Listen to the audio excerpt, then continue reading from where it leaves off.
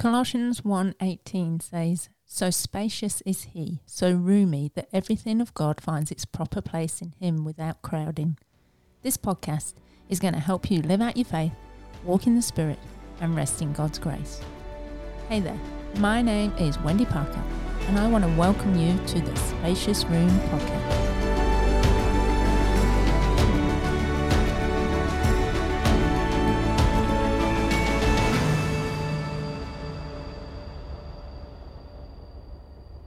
Hey there, and welcome to this week's episode of The Spacious Room. And today's episode is actually called A Spacious Room. Yes. Well, I hope this week's insights is going to help you to live out in that spacious room. But normally we're guarded, we're contained, restricted, restrained. You know, the space, these well-fortified strongholds that can live in our lives and hold us down, it doesn't allow any room to commune, to breathe, to dream, to walk freely in the promises of God. And this is how our enemy wants and needs us to live as believers, so we're not a threat to his dark kingdom. But, my friend, what if we decided to rise? Become brave and allow God to invade, take over, move into every aspect of our lives. What would that look like, I wonder? You know, the enemy doesn't want you to know that there is a vast, boundless, spacious room just waiting for you so you can live fully in the freedom Jesus died for. But you're wondering, how do you find this place that your soul cries out for? How do you find this spacious room? How do you reach it if the door is fastened tight, padlocked to the ones who need to enter? How do you step into this broad, spacious room that is filled with endless possibilities if you don't even know how? Well, today, my friend, I hope you will have the keys to these insights that I'm going to give you to open that spacious room and to live in it. So we all have cravings. We're not cravings as in food cravings. I mean cravings to live out our aspirations and our passions. And, you know, our dreams groan within us because we feel confused and we feel cramped by our desolate, defeated thinking. And these are the strongholds that chain our thoughts down so we cannot walk free and live in the spacious room God offers us. And sometimes we can feel like a prisoner captured by the enemy as we allow Satan to keep us small and contained, locked like a princess in the tallest tower of the darkest castle, restricted by the cramped cell of the enemy's making that robs us as boundless, ample, spacious room that our dreams long to live in.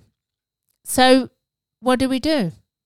We blame God for not rescuing us, right? For not being there for us. And our wounded thinking keeps taunting us with the one question that haunts all of our dreams of living in a spacious room. Did God really say? You know, the lidless eyes of the sinister snake stared right into Eve's thoughts in Genesis chapter 3. And he messed with her feelings. And he fueled the sense that God was holding something back from her. Because the spacious room of the garden, they were told they could take their pick from, anything and everything they want. It now felt contained and restricted, and it felt restrained because the serpent had highlighted the one tree they were not allowed to enjoy. And as the snake's intertwining coils wrapped around Eve's thinking, his carefully plotted poisonous lie held her hostage, convincing her she was indeed a prisoner. So what did she do? She hid. She hid in her prison of thinking because she wondered and she doubted and she questioned if God really said to her that he actually really loved her. And Psalm 31 verses 7 to 8 reminds us that God hasn't handed us over to the enemy. It says, I will be glad and rejoice in your love, for you saw my affliction and knew the anguish of my soul.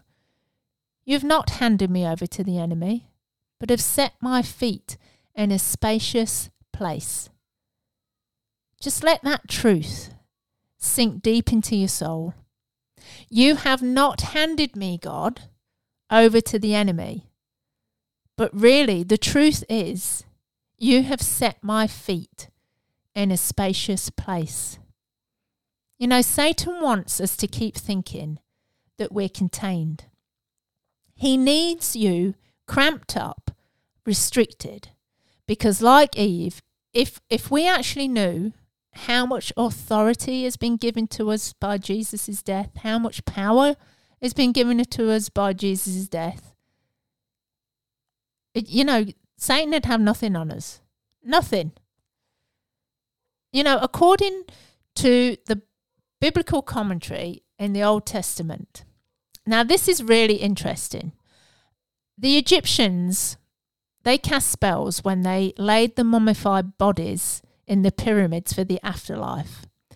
And if a creature like a serpent was considered dangerous or a pest who could threaten their dead, they cast a spell on the serpent. And the spell was that the serpent would crawl on its belly so it wasn't a threat to the person, thus keeping it face down so it wasn't in a position to rear its head up and strike.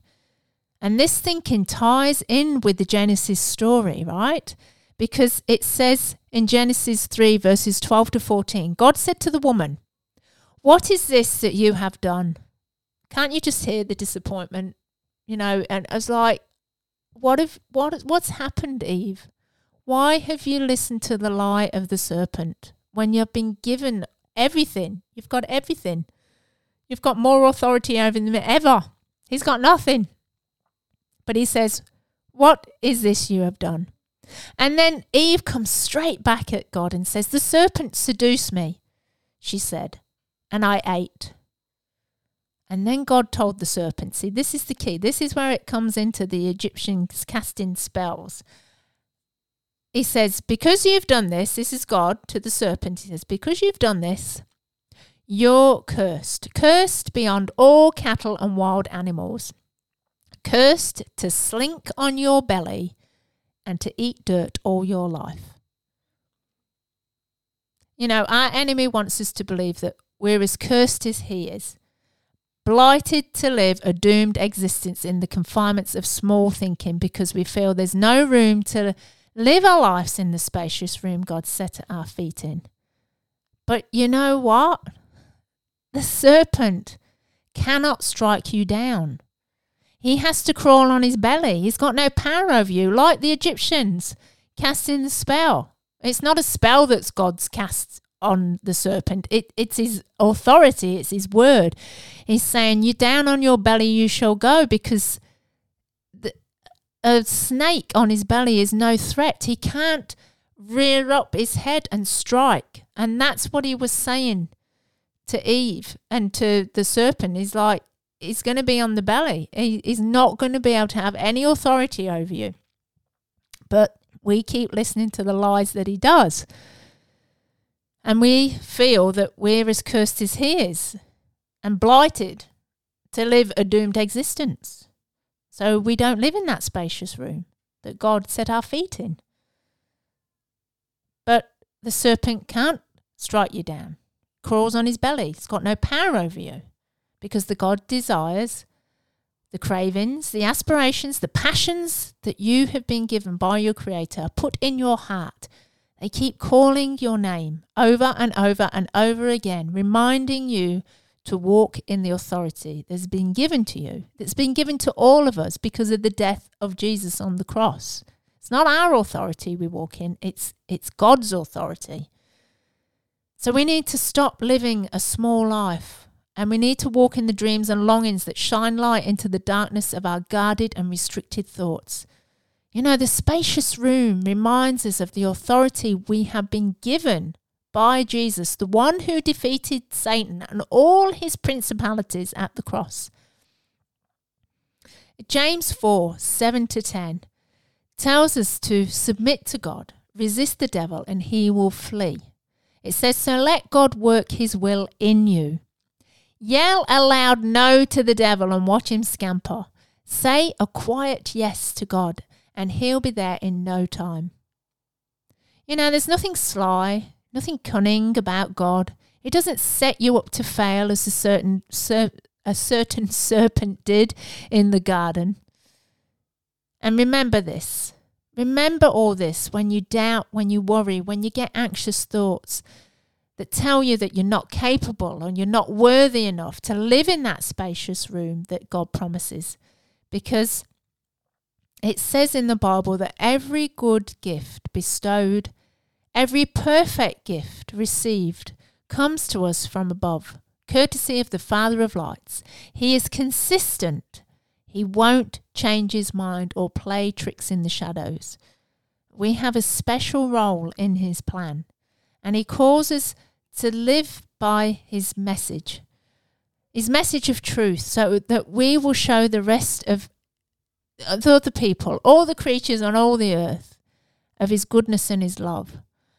So this week, I hope this is really helping you. And I hope that you learn to commune and to breathe and to dream again and walk freely in the promises of God, and to use that authority that God has given you and walk boldly and confidently right into that spacious room with your head held high, and ask God to invade, take over every aspect of your life, and give him your heart so he can show you how much he loves you, and give him the room as well, the room to move in your life.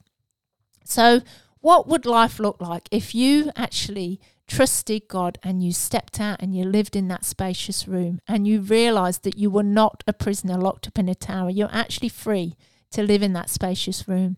Well, I pray today that you will stop listening to the lies of the serpent that keep telling you that you're confined and restricted, and you will learn to walk in the authority Jesus gave to you because of his death on the cross. And I pray for a holy confidence, a boldness to rise up from the guarded, contained, restricted and restrained thinking that has been in your mind.